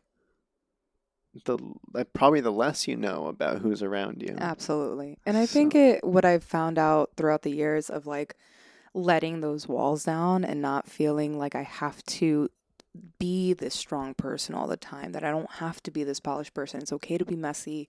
And if anything, people like you when you're a little messier because you're just like, oh, this person isn't perfect. They're real. I think you end up doing a disservice to yourself when you are that closed off to even allowing yourself to feel feelings. I know like that's a term that's thrown around in therapy all the time. It's like, feel your feelings. And people are like, what does that mean? Yeah. But it basically is just being honest with yourself. And when you're sad, allowing yourself to be sad. And when you're angry, allowing yourself to be angry, however that comes off. I'm a big believer of just like, as long as you're not harming other people, like you're good. Like you're probably good. But yeah. Yeah. And ideally you're loving other people. Yeah. Versus, you can do the opposite of harm. Yeah. No, I could almost think about taking that approach through the entirety. That's like a life lesson in general. Because I almost just when you're talking about it, I'm thinking about set life. Yeah, absolutely. So, like being a director, for instance, it's a team could lose faith in a leader when they aren't revealing that they're actually having a tough time getting through it. It's like we know you're struggling to communicate this, and instead of lashing out that we don't understand or whatever, just explain, guys, I could use some assistance. Yeah. This is what I'm trying to get through. Whatever, just absolutely. the reveal of that we're not perfect because we're not. We're not. I mean, I've had many times on set where, like, again, I'm not a perfect person. So as much as I try to care and put my crew first, there are moments where, like, I get really frustrated when something's not happening when I think it should happen. And I might, like, get an attitude. I don't think I've ever yelled, thank God, because I don't think yelling's ever necessary on a set unless you're shouting time. But I've noticed moments where I get frustrated and might catch an attitude with one of my crew members, and I immediately catch myself, and maybe not in the moment, but after a scene or something. After lunch when we've all eaten and are not hangry anymore. But I've pulled people aside being like, I'm sorry. I was upset. You didn't deserve to get the attitude. And it's so easy. I think apologizing is very scary for people because then it admits fault to yourself that you've done something wrong. But it solves so many things when you just take accountability for yourself and you're just like, I was a bit of a bitch back there and I'm very sorry about that. You didn't deserve that. Yeah. It's really hard. It is. I think about there's moments on a feature I was directing recently where I know it was like a morning where something just felt off in general. And everybody was kind of irritable that morning. Love those sets. And I, like you kind of said, like in the moment, you can kind of realize that something is off. Yeah. And I remember having the realization, and I'm just like, hey, DP, Max, something's off right now. I apologize for how this is going. I'm still off right now. Yeah, I don't know when we'll be on. And I don't know. And after lunch, everything was better. It's always after lunch. So it was just weird. Yeah. Either way. Yeah. 100%. No, I get that. Okay. Let's. I'm gonna ask a really random one. Go for it. Just to mix it up a little bit. Yeah. This is just based off Instagram, but I wanted more context. This is almost like, all right, Critter Country. Critter Country! I am, okay, what is Critter Country? And why are you so excited about it? Okay. Critter Country is in Disneyland. Which park? California Adventure or Disneyland? Disneyland. California. Yeah, in California. And I have not been to Disneyland. This Tuesday was the first time that I had ever been to Disneyland. And I've lived in California for 5 years at this point. And Critter Country is what you're posting about. I had told this to my partner that I had never been to Disneyland, and he randomly bought us tickets to go to Disneyland on Tuesday. Amazing. He's a very sweet boy.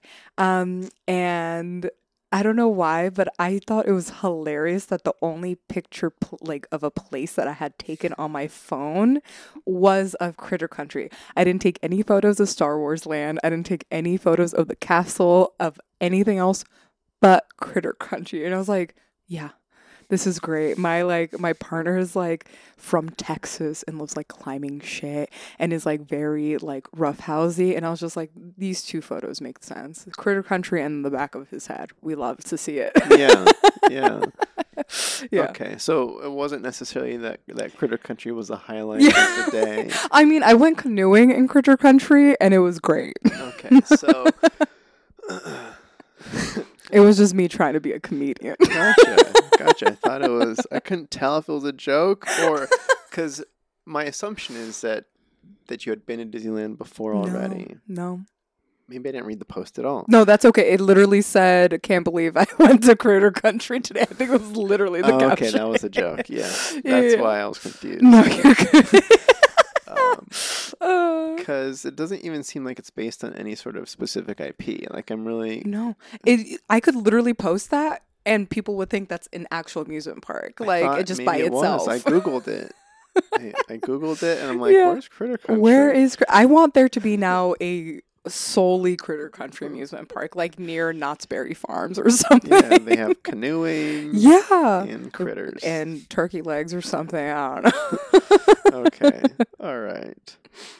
Wow. All right. Well, that was that. Yeah, a Critter Country. Yeah, because I mean, I want to go back to Disneyland soon.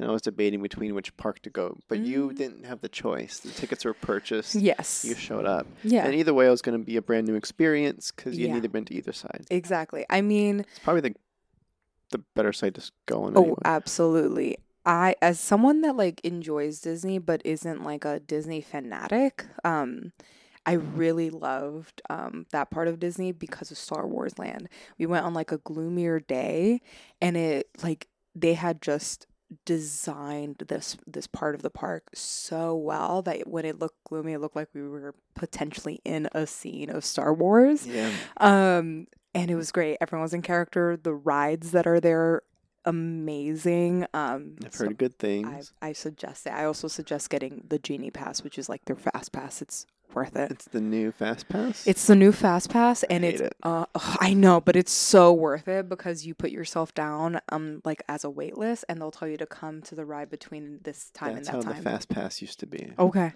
I have no experience. I heard about that. They got rid of the Fast Pass, and then now it's paid. You have to pay for it now. Before it was free. Oh, okay. So, yeah, I guess that sucks. If it was free before, that absolutely does suck. But get the Genie Pass. It's much better. Yeah, buy the Genie Pass. It's worth it. Well, yeah, it makes sense. Because initially, yeah, no, I get it. Anyway, I don't have to analyze Disneyland's...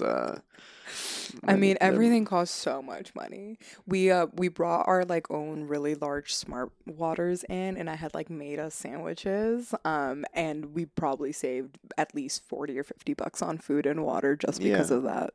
Okay, noted. Yeah. I know I want to get soft serve ice cream. Dole Whip is the most amazing thing in the world. Oh, they have a loaded Dole Whip, and I got raspberry and mango. It's so good. Loaded makes it what? Well, loaded, so you get the swirl, and then you get syrup. You get the tahini and chamoy and everything. It's like have you ever gotten fruit cups from like a street cart out in LA where they put like this red sauce type of thing? It's that, but with soft serve, and it's amazing. Gotcha. That sounds great. It's great. I'll get two. I'll have two, please. Okay, great. Yeah, we just end on Dole Whip. And that's the okay, now I want to jump back into a more, that's not topical, for instance, but I am curious to get your take because this is a descriptor of yourself on your Instagram. Oh, fun. And I was curious. Okay, I don't know what you know about my background. I am based off the DNA scans. I am 1/3 like Native American, and then 2/3 Hispanic, Spanish descent, and I call myself Hispanic. You describe yourself on your Instagram as Latinx. I remember I watched this news show. You're pretty familiar to Philip DeFranco on YouTube. Yeah. I've been watching him for a billion years. Yeah.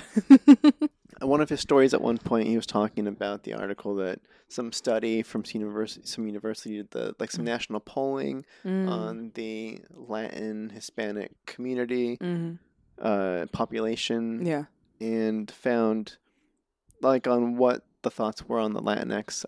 Are you familiar with this? Oh, story? yeah, like whether they like the X or not. Yeah, the actual Latin people. Yeah, yeah. And most of them hate it. Yeah, 71% self-describe as Hispanic. And I was like, okay, that's where I sit. 17% Latino, 9% something else. I don't know what that means. Something else. What is something else? I have no idea what something else could be. Like Chicano. Yeah, maybe. That makes sense. That would make sense. 1% no answer. 2% Latinx. And there was responses on actually it's offensive. Like there's actually a negative effect thought. Interesting. On like the classic, like, we didn't decide, like we didn't ask for this. Yeah. But being that you put it, like, how do you feel about the? I mean, like, the I don't put my yeah. How does the? Yeah. How do you? I mean, labels are dumb. I'm gonna start off with that. Labels are so dumb. For sure. You know, it's the reason I identify as queer because it's the most comfortable LGBTQ label I'm comfortable with. You know, if you want to break it down, I'm pansexual and I am a cisgendered woman. But I don't care what you call me. You can try to call me he offensively, and I just won't care. I really could not care less because at the end of the day, I know who I am and what I'm comfortable with. And I kind of, the reason I put Latinx is for the non-binariness of it. You know, again, I could put Latina and not care just equally as much. I could put Latino and not care equally as much. So I think I pick and choose my battles. Sure. And I've seen those arguments where people are heated, like so mad about the X in Latinx. Okay. And a part of me is just like, I feel the same way when people get really mad when people identify themselves as they, them. I'm just like, well, how does that affect you if that's how they choose to identify? Why are you so mad about this? Right? I don't understand the anger behind it. Truly, I don't. Right. Yes. No, most definitely. People, for some reason, want to offer some sort of control over how of others people. It's the insecurities in themselves. It's always a projection of their own insecurity. It's not even in And I think I could be very wrong about this, so don't quote me as facts here, but I think Latinx has been around. Like, it's not just a new age 2020 thing. Like, it has been an identifier around since, like, probably the 80s or 90s. Like I said, don't quote me. This is off memory. But it's like, it's an identifier that's been around. People just don't like it. That reminds me of nephew and niece. You know the term for the one in the middle? The non-gender describing sibling, not the. No, it's because sobrina, the child. Oh, I mean in English. Oh, in English. The child of a sibling. Jeez, the child of a brother or sister. Yeah, there's a word for that. Yeah, that's not niece or nephew. It's a nibbling. It's a nibbling. Oh my god, that's so sweet. I love that. And if you can go like on, I forget which site, you can like search words and see the historical tracking of usage. Like that's how you describe the Latinx thing. Is it's been in the zeitgeist since like the 70s or 60s or something. Yeah. But if you look at the trends, it like spiked just like 7 years ago. Exactly. Oh, I'm gonna be using nibbling. So I'm Such an aunt to word. like 7 kids, and they're gonna hate me for it. Oh, my nibblings! No, it feels like niblets. Like I don't know. It feels like chicken nugget. Like I don't know. I think that's why I love it. And I have some of my nephews are old. Like I have some nephews in their 20s already. So I'm just like, you will be this cute. I know you're 6'4", but I will be calling you my nibbling, and they're gonna hate it. Yeah, please take that home. And let's normalize. We're claiming nibbling back in 2021. 2022. Oh my god. I'm not used to it yet. I'm sorry. Yeah, we're still new. Okay, yeah, but I guess I'm mostly curious about this Latinx thing just because I'm like, I don't know how no, I don't think Yeah. really anybody cares about my opinion on it. So I just don't put it. I don't put it out there. I don't bring it up. But I Yeah. do know. I remember I was on set once, and somebody, you probably get it a lot too. I'm like, what are you? Who are you? Mm-hmm. And somebody, he was trying to guess. I don't know why he. Just don't As guess. they do. Just ask. He's like, so are you Latin? Mhm. He was asking me if I was Latin. Okay. And I totally did not know what he was asking me. I'm like, he just took off there's no X, O, or A. Yeah, it's just yeah. Latin. Latin. Well, so when I thought of Latin, I was thinking of the language. I'm like, Latin, is that like Yeah. Greece? Is Yeah, that yeah, I where was does like, where where? does Latin originate? Yeah. Oh, so it was like Mediterranean. Mm-hmm. So I totally didn't even Just clock blanked. it as. I'm like, Yeah. like, Yeah. I think again, this is why like I don't really care about labels because I've been so fluid with what I've identified myself ethnic wise to. For a very long time I like named myself or labeled myself Hispanic, and then I had friends that were like Hispanic or like people from Spain pretty much. Like that's again, don't quote me on anything, but this is like what I remember the conversation. And they're like, you would probably be Latin because you're from Spanish speaking countries, but you're not from like your parents aren't from Spain. I was like, all right. I like this better anyways. I will call myself Latin moving forward. It rolls off the tongue better when you speak it in Spanish. Was this another Latin person helping you This find your way? was a Hispanic person telling me. That's why I'm just like it's so silly. Like it really is so silly. Like I at one point instead of putting Latinx, I was just gonna put Dominican Salvadorian. I was just like, fuck it, you have no room to guess. This is where I'm at. Yeah. I thought you were gonna say Earth. I'm from Earth. That's actually what else do you know what? know? That's better. Yeah, it's like why my follow-up question is always in my head, like why does it matter? It truly shouldn't. It really shouldn't matter. That's where I'm at. Yeah. So I understand it like I understand why labels exist. They create a sense of community. But why can't we just the amount of fights that we get into more because of labels. Well, there's too many labels. There's so many labels. So many labels. Well, because like on set we segregate into departments. Mm-hmm. So when we break for lunch, as a script supervisor, I'm like lonely. Yeah, you're like, when am I next? I'm Department of One, so I sit by myself or with the sound person. Oh, sound. Let's unite. I love sound. Sound was always my favorite crew member when I was a PA because they were the only crew members that would actually help me. Help you with what? Well, like I remember in House Hunters specifically when I was working as a PA, whenever I'm like the only person that's unloading the truck and the only person loading the truck. Like wow. Sometimes not even my producer would help me. And whenever I was carrying like 40 fucking C-stands to set, the only person that would like as see a me PA. As a PA sounds like a best boy or something. Okay. Oh yeah. Best girl. I don't know how it works. Best person. I don't know. No, but I would be the only one unloading everything, and time and time again when I needed help or like looked like I was struggling, because of course I wasn't asking for help as a PA because I wanted to prove myself, the sound person would drop their mic pack and help me. So ever since House Hunters, I was just like, I will die for a sound person. That's awesome. Good job, sound person. Thank you, sound. For both of you doing a job that neither should be doing. Yeah. That's great. Yeah. Okay. Let's talk about your ceramist experiences. Because you describe yourself as an occasional ceramist. Yeah. It's not a ceramicist. It's a ceramist. I think. Yeah.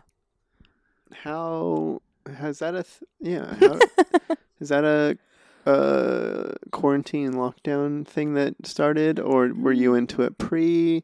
Is this a childhood dream? Did always wanted to be a ceramist. So I took like art 3D and art AD or AP classes in high school. Okay. So I was like in fancy art classes. I'm like not an artist by trade. Like I just liked it a lot. And that was like the classes that I chose to take like really high. Creative outlets are Yeah, great. exactly. So I had been messing around with clay since I was in high school, but this was actually a pre-Smosh thing. I had started taking I think ceramic classes, or actually I think like beginning Smosh thing, where I started taking ceramic classes because I wanted a creative outlet. And there's something about using your hands for an art form that feels very cathartic. And that's what I loved about working with clay. And I call myself an occasional ceramist because it's not like I don't rely on it for like any type of income or anything. Yeah, it's a hobby. It's very much a hobby, which I like keeping my hobbies. I think we're, again, going back to hustle mentality. Everyone feels like you need to make your hobbies into side jobs, and that is not true. Yeah. You can keep your hobbies. So like occasionally I'll just have an idea to make a collection. Like for Halloween, I made like these like ghost collection things with little plates and incense diffusers and cups and everything. So when I have that like want to make a collection, I'll sell those. But recently, like I made like a teapot for my partner, and I made like this like ashtray for my best friend, and I made this other bowl for myself because I wanted to. So And this is through a consistent class, or I mean workshop, or how does that work? yeah, so I took a 4-week class back in, like I said, 2018, 2019. And I kind of just really liked it. I really liked the studio that I was working with. I actually was at an art place, art store right before I came here.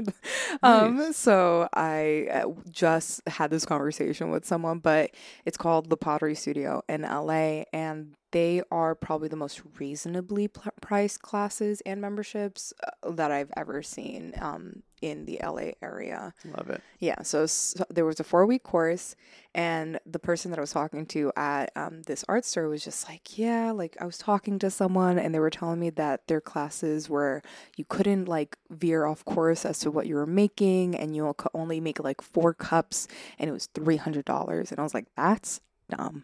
That's so much money to make such little things. My membership included 24 access to the studio, 24/7 access to the studio, included unlimited amount of clay that you can use, unlimited projects that you can use. You just basically, the class met once a week, and that's what you were required to go to. Other than that, you can make whatever you want. You can go in and practice as much as you want. Okay, and the classes were still focused in that same thing where you don't want to veer off because you're there to learn the specific trade or whatever. Yeah. Yeah. Yeah. So I think with my particular class, we were learning how to make bowls and cups because they both kind of start off the same as like a cylinder, and they both really practice on a wheel the specific throwing methods that you need to use to throw a cup and or a bowl. So in the classes that we were doing, but outside of classes, I was like throwing everything. I was like anything that I could try to make just so I could practice on how to center clay. That's what I was doing. So yeah. Yeah, getting your hands dirty in there. That Yeah. sounds fun. Yeah, it's, consistent practice makes perfect. They say it for a reason, They say it. I'm still not like, I love throwing on a wheel because I think you can make really cool things, but I also hate it because centering clay is the hardest thing to do. As like, that's my personal opinion. Where What's I'm the like, term? Is it called throwing clay? Yeah, it's throwing on the wheel. So like you're on the wheel and you're throwing clay. That sounds so cool. I know. I know. I mostly hand build now because I like just being able to like really mold the clay the way I want to and not needing to worry that if it's like uncentered, it's going to be messed up. So, yeah. Lovely. Yeah. Amazing. Throwing clay. Throwing clay. That's the name of my next short film. Please. I love it. All right. I imagine. Okay. I'm going to wind us down. Amazing. This is not a simple topic. There's two quick, easy ones. Mm-hmm. One's going to be a little bit I don't want to dive too deep here, but one of them's easier. Okay. Question number 1. Amazing. I'm ready. I'm just going to throw a word out. I forget if I pulled this from where. Okay, but regardless, it's just called jealousy. Oh, yeah.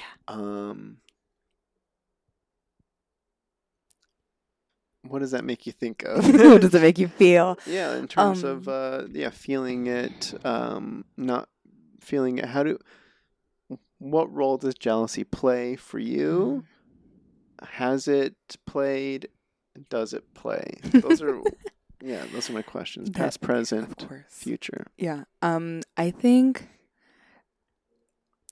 I don't believe there's any bad or good emotions. I just think it's your reactions. And I think for a long time, same thing with anger. I didn't like expressing my jealousy or anything because I was just like, that's gonna make me seem like a insecure, like bad person. So in the past, I think I related jealousy with insecurity quite a bit.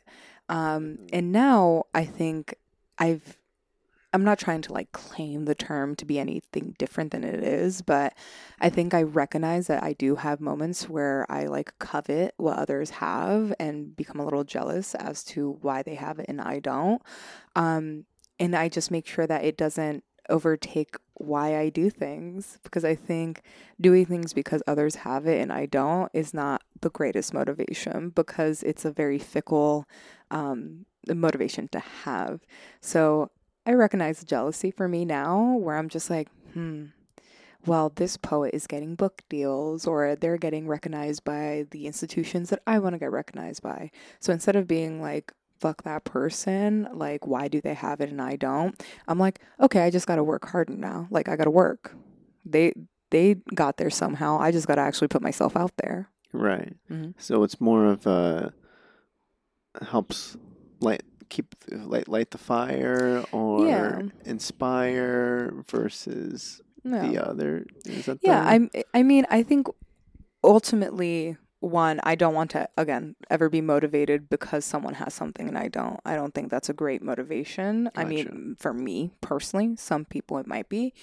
I think I try to recognize jealousy for what it is, which is me actually wanting something that someone has that I don't, but then putting that aside and being like, okay, so how do I get there myself? Yeah, like, for sure. Yeah. Yeah, I know like that jealousy. Well, because creative industry is too hard. And jealousy, it's the classic thing with anything else. I mean, there's always going to be somebody better. Yeah. There's always going to be somebody doing more, somebody working harder. Absolutely. So it's just like an uphill battle you can never win. Yeah, I think I think one of the best examples of like jealousy I didn't let overtake my motivation was when I went to a poetry reading and heard this really, really talented girl read from her book. And I found out she was like younger than me and she just got started in the poetry scene, like actual poetry scene, way younger than me, like in high school, middle school, probably. You know, like I said, I didn't really start taking poetry seriously till I was in college, like a junior in college, senior probably. Sure.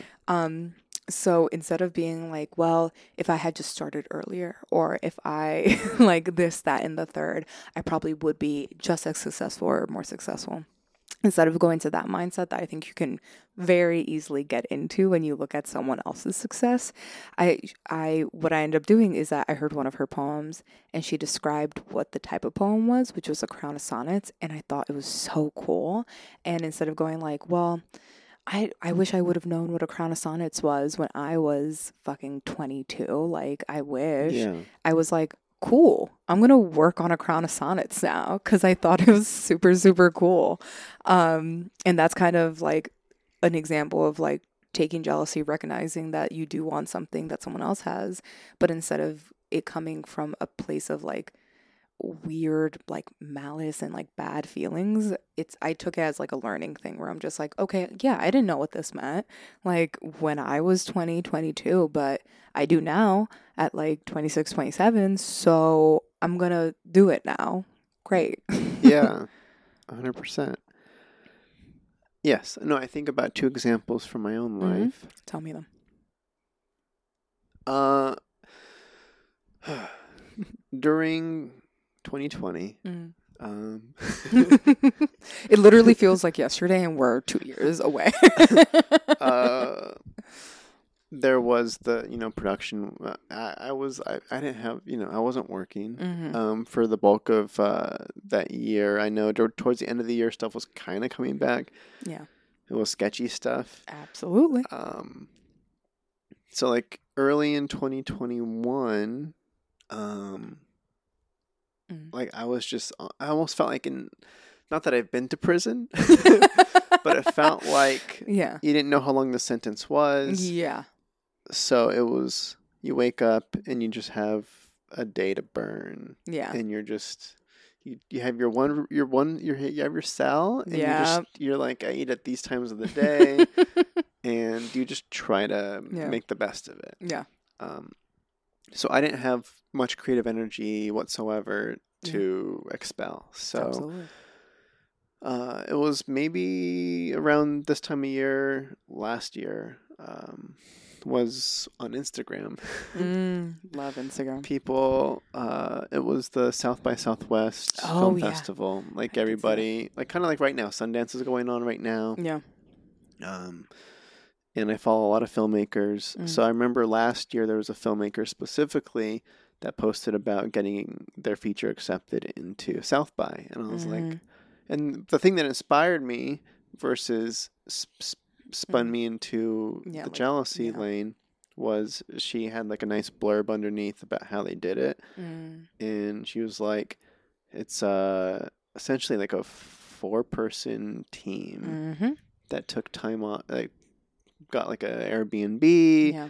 The 2 directors also did sound and camera, and the 2 actors were also writer background. And so they just kind of went and made a thing, just 4 people essentially. And I'm like, oh my gosh, like I could do that. That's feasible. I could do that. I have tons of hungry creative friends. So then that relit me. I'm like, oh my gosh, they're like they got me going again. Reignited everything. So helpful. Jeez, that was so cool. Yeah. But then I also, thinking about the starting younger thing, like I kind of joked about moving. I moved here at 29, and I didn't really discover like script supervising until, I didn't start working as a script supervisor until I moved here. Yeah. Like I discovered it the year before. I took a workshop for it, and I had been like making stuff in Reno. Super just learn as you go kind of thing. So then when I think about, like, I'll have a director on the podcast that's 20 years old that knew she wanted to be a director since she was 11. Yeah. I have no idea what I'm going to do now. Like, I'm just going with the flow. So good for people that keep with it. So no, I just think it's awesome. And it's just like, cool. It's awesome that you kind of knew what you wanted to do. Yeah. Well, and if anything, I just want to support you. And I think you're doing cool stuff. And I wish in a way that I knew, but then I flip it in my head too. We're like, well, I did five years of engineering degree, and then I did this other experience, and just aging in general life is an experience. Yeah. Crazy. So there's other pluses you can flip on where you are and what you bring. Yeah, and I that's kind of where I'm at now. After I quit production, I transitioned to this creative recruiter career. So basically I work for a staffing agency and I hire creative employees. I just hired like 2 people yesterday and it was really cool. But it's something that, like, the reason I've been so successful in it, and I've only been doing this for 6 months, 5-6 months. Yeah. The reason I'm so successful is because I have 10 years of creative background. So I know when someone is asking for a graphic designer, what to look for. I know when someone's asking for a post-production manager, I know what they're looking for. When they're looking for a producer, I know what they're looking for. So yeah, like it's a career path. I don't know where it's going to take me. I don't know what. I think people have been asking me, they're like, "Oh, what's like your goal in recruiting?" I'm like, "I don't know." I didn't know this was a job till like a year ago and I just got into it. Um all I know is that it has given me so much stability in my life. It's given me mental health. It's given me time to be creative again. I like write every weekend. I edit every weekend. I have goals to submit to places now because I have the time to do it and the space to do it now. And on top of it, it has this innate goal where I get to help people. And I think that's always been a common goal of any job I've wanted to do is to help people. So when I get to call someone and say, hey, they loved your interview, you got the job, and they're really excited and thankful that I helped them through the process, that feels fulfilling to me. So, yeah, I don't know where it's taking me. All I know is that right now it's where I need to be. I thought I felt an earthquake. Sorry. It's been so windy. It's just the wind. It was your words in a way that shook me.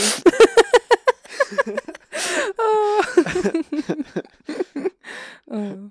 No, that's awesome. Yeah, that's a great segue out of the show. Yeah. But no, for sure, on like what you're headed towards and the unknown and stability and being in a nice. Because you were kind of joking that 2021 was crazy, and that's kind of a part of why we weren't able to solidify something because it was just. Stuff was flying everywhere. Yeah, it was either I was okay that day and I wasn't okay the next day and I couldn't see people. Like I said, it was one of the hardest years for depression. And I didn't get out of it till like literally like early mid-fall. Mm-hmm. So it was like my entire spring and summer was just me in a really bad place. And then when I started getting back to being a person, like just being a human being, I needed time to like become stable again. And again, like I said, 5 to 6 months later, I'm at a place where I can take on more things because it feels safe. And I'm not going to put myself in a place where I'm going to break again so hard like I broke. Yes. Lessons learned. Lessons learned. Take care of yourself. It's super important. For sure. Great. No, 100%. Love it. Okay. I'm just a Hallmark card. It's fine. No, it's amazing. All right. So last question is for people that want to, follow the Nancy journey. Where's the best place to keep up? I think Instagram is where I post the most professional updates, whether it be about my poetry or any ceramics that I'm doing, or just if you want to see me dance sillily, because I do that a lot where I'm just dancing on my Instagram. If you want to dance with me, my Instagram is Nancy A Z as in zebra, C as in cat. I have to do that all the time because once I say Nancy AZC, everyone's like, I missed those 2 last letters. Okay, great. But yeah, mainly Instagram. If you somehow find your way to my TikTok, it's there too. Yeah, good luck there. I thought you were going to mention the Twitter too. I don't know what goes on Twitter. Oh, yeah. No, again, the most professional updates is Instagram, TikTok. Yeah. I just shit post a lot. I'm just like, I'm here for the ride. I don't know what I'm doing. Love. Yeah. Sweet. Yeah. I guess that's it. All right. Thanks for listening and bye-bye. Thank you. Bye.